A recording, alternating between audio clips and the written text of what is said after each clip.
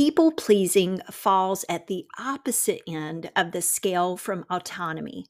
Autonomy places emphasis on independence, whereas people pleasers prioritize interpersonal relationships above all else and focuses more on a dependent relational aspect. It is important to pay close attention to when you begin to focus more heavily on pleasing students or possibly entertaining them, that your focus and role as teacher becomes skewed. People pleasers are often extremely empathetic and attuned to others' needs, which is not a bad quality at all. As in most aspects of life, moderation and balance are required to maintain healthy boundaries and approaches towards interacting with others. A people pleaser tends to have a strong desire for external validation and avoids or is sensitive to situations that could possibly lead to anything other than a pleasing experience. People pleasers will go above and beyond to avoid displeasing others out of fear of diminished social acceptance, and people pleasing shows up in yoga classes.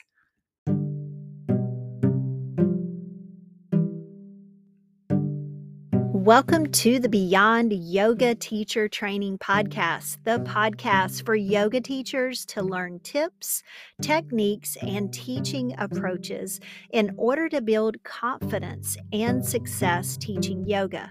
I am your host, Sandy Raper, and on this podcast, I am going to share with you my strategies and approach to teaching, along with stories from many teaching experiences that have supported me within a thriving teaching career for over 2 decades.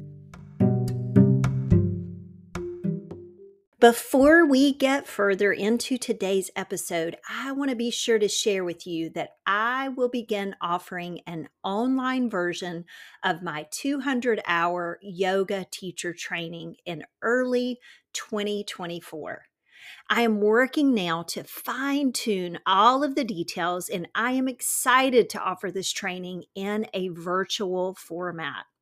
Although the training will be virtual, it will be filled with the personal touches and interactions with me that would be present in an in-person format so that I can, once again, expand connection with those of you that I might not necessarily meet in person or be able to interact with in an in-person style training, while also providing in this virtual format an opportunity for a wonderful learning experience through the journey of yoga teacher training. There is so much more that I could keep sharing, and I will plan to do that in the coming weeks and episodes. But for now, if your curiosity has been piqued or you've been contemplating a yoga teacher training for a while now, then I want to personally invite you to consider my online yoga teacher training as an option. To further that exploration, you'll want to get your name on my wait list so that you will be the first to receive all of those details I've mentioned about this upcoming teacher training. How do you get on the wait list? Well, first of all, it's free. There is no obligation, no commitment. Click the link in the show notes that will take you to my website. And there, all you have to do is submit your name and email, and you're on the list. That's it. And once you've done that, you will also receive a wonderful bonus PDF that I want to send directly to your inbox with what I consider to be the 5 must-haves for a yoga teacher training. And these 5 must-haves are what I infuse within every training that I lead. And these must-haves set you up for success within the training and for success as you venture out to begin sharing and serving your community teaching yoga. I can't wait to share more with you about this teacher training. But for now, go get on the wait list. All right, back to today's episode. I'm sure you have been waiting anxiously for me to share that defining moment when my approach to teaching changed forever. I'm not going to make you wait and listen until the very end. So here it is, the moment that I realized that I was not going to be everyone's teacher. That moment was an overwhelming relief and a moment that I stepped into a sense of freedom. I have carried this freedom now with me since, and it still shapes my approach to teaching. This sweet release was a pivotal moment in my teaching career and one that I share often with other teachers, and especially those that I train to teach. We are not meant to be pleasing to everyone. That is not our purpose. And it certainly isn't a part of the defining why that we were called to teach. The moment you embrace the calling to teach was not based upon any desire to be liked or celebrated by anyone else for your skill set of leading a yoga class. The calling to teach comes from a much deeper space within, a space that does seek connection, although this connected space is not one that is curated from the need to please or be all things to all people. This lofty assumption and need to please will become a hindrance, and it will impede your ability to truly step into the purpose in which you're called to serve as a yoga teacher. When I think about the obstacles or challenges that yoga teachers encounter and have shared with me, I most often hear lack of confidence as a primary factor. As I evaluate this lack of confidence and continually seek to discover how this shows up in the yoga class experience, I begin to see glimpses of teachers trying to be all things or please or entertain the students that come to their classes. I speak often on the podcast of the concept of developing autonomy within the practice of yoga. And in particular, as a yoga teacher, you have a substantial responsibility and contribution to make that aids in guiding others and students in that development.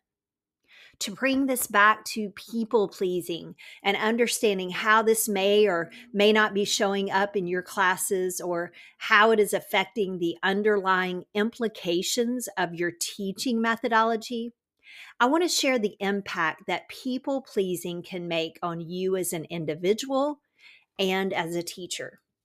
Let me note here too, whether or not you're listening and you're a yoga teacher, this still applies first and foremost to how we show up as students as well. You see, you could be entering classes seeking to please the teacher as much as teachers come to classes seeking to please the students. There's a reciprocity quality to this concept of people pleasing. And I want to highlight today how this could be impacting those relationships and that relational aspect of teaching, as well as how you relate to your personal practice in yoga. Considering that creating and maintaining healthy relationships require warmth, understanding, empathy, care, and awareness, people pleasers have these qualities actually in abundance. However, people pleasers tend to struggle with poor self worth, and their need for external validation can become distracting, weakening the relational interaction. Not only does people pleasing affect your emotional well being and health, it can also break down the very relationships that you seek to secure. Considering these implications, let's now discuss how people pleasing impacts the development of autonomy. Understanding this aspect of teaching as a primary factor in your overall methodology and approach to teaching will support you with a foundation that will guide the way you prepare, organize your class sequences, and ultimately how you show up and hold space for people. Holding space that is supportive towards the independent, creative space where people create their experience based upon their choosing within a balanced and healthy environment where all of the individuals, all of the students are equipped with guidance that isn't dictated by the teacher trying to be liked or even pleasing, or in the case of the student trying to please the teacher. You can hold this powerful space of leadership as a teacher, trusting in the teachings of yoga and the acknowledgement of knowing that it's the teachings that lead others to transformation. I've said it before and I'll emphasize it again. As a yoga teacher, you are not the teachings of yoga.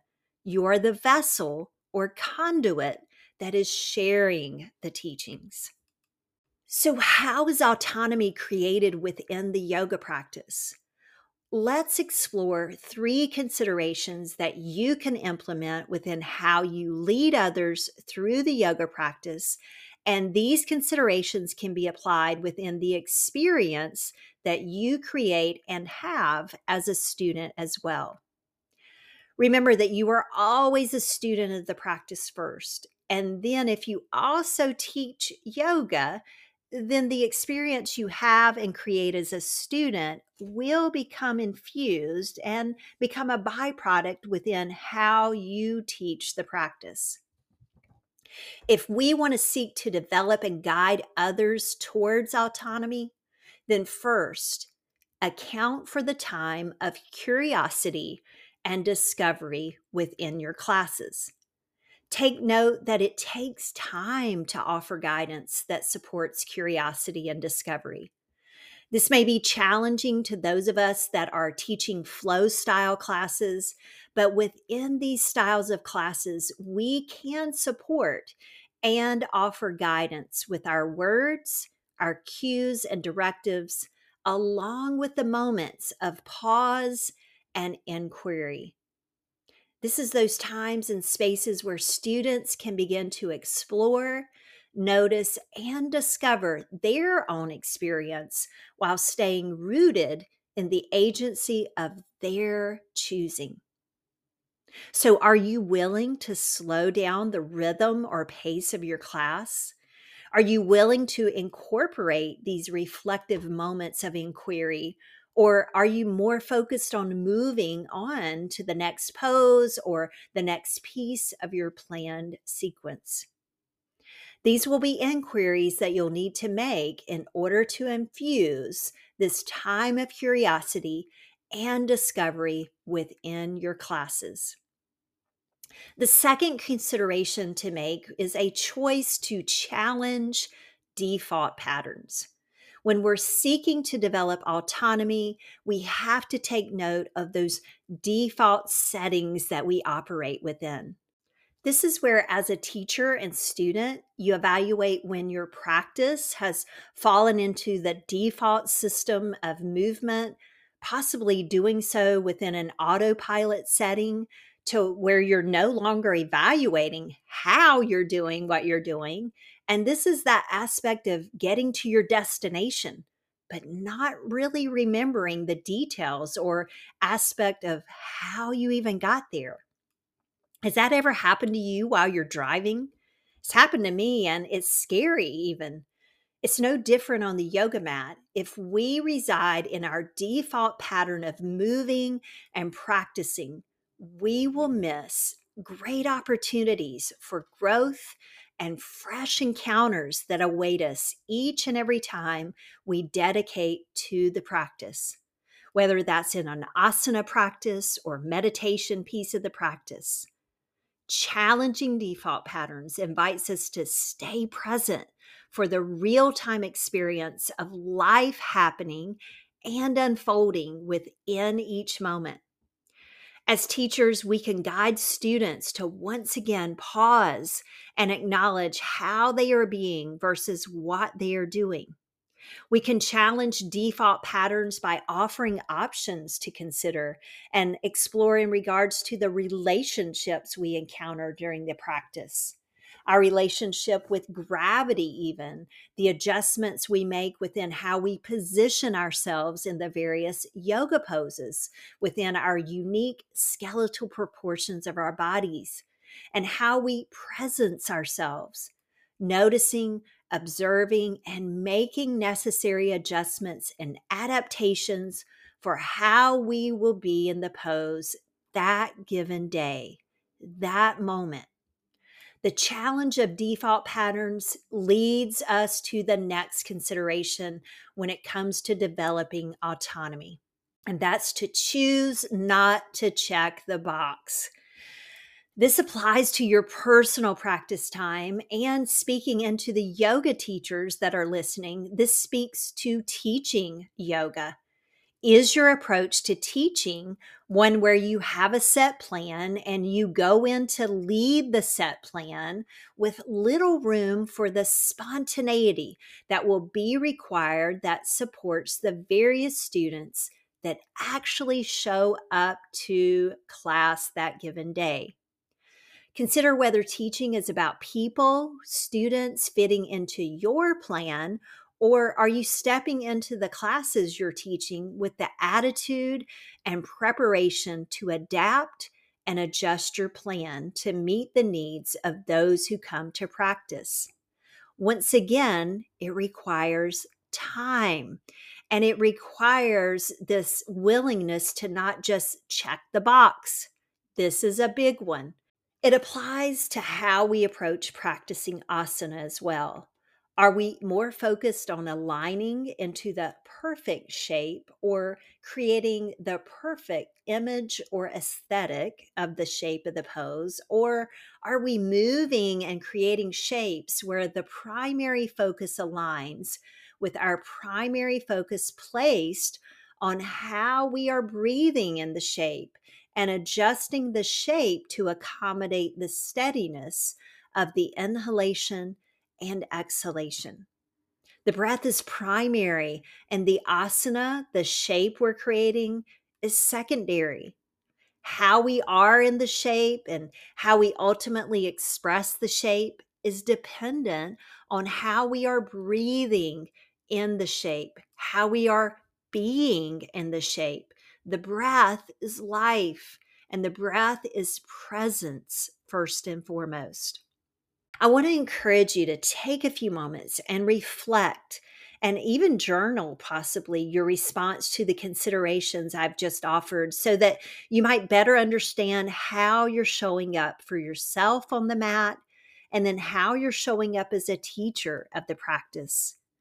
Could your focus be more heavily residing on the aspect of people pleasing your yoga teacher, or being a yoga teacher that seeks to please students? I'll leave you with those moments of reflection, and then consider this the next time you practice and the next time you step in to lead a yoga class. Thank you for joining me today. Before you go, would you do me a big favor? Share this episode with someone else, or just share the Beyond Yoga Teacher Training podcast with someone else.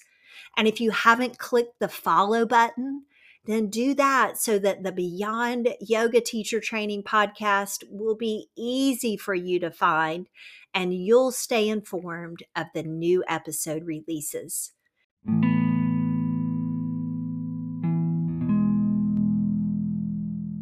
Until we meet again, thank you. Thank you for joining me today, and I wish you well along life's journey. And I'll look forward to spending time with you in the next episode.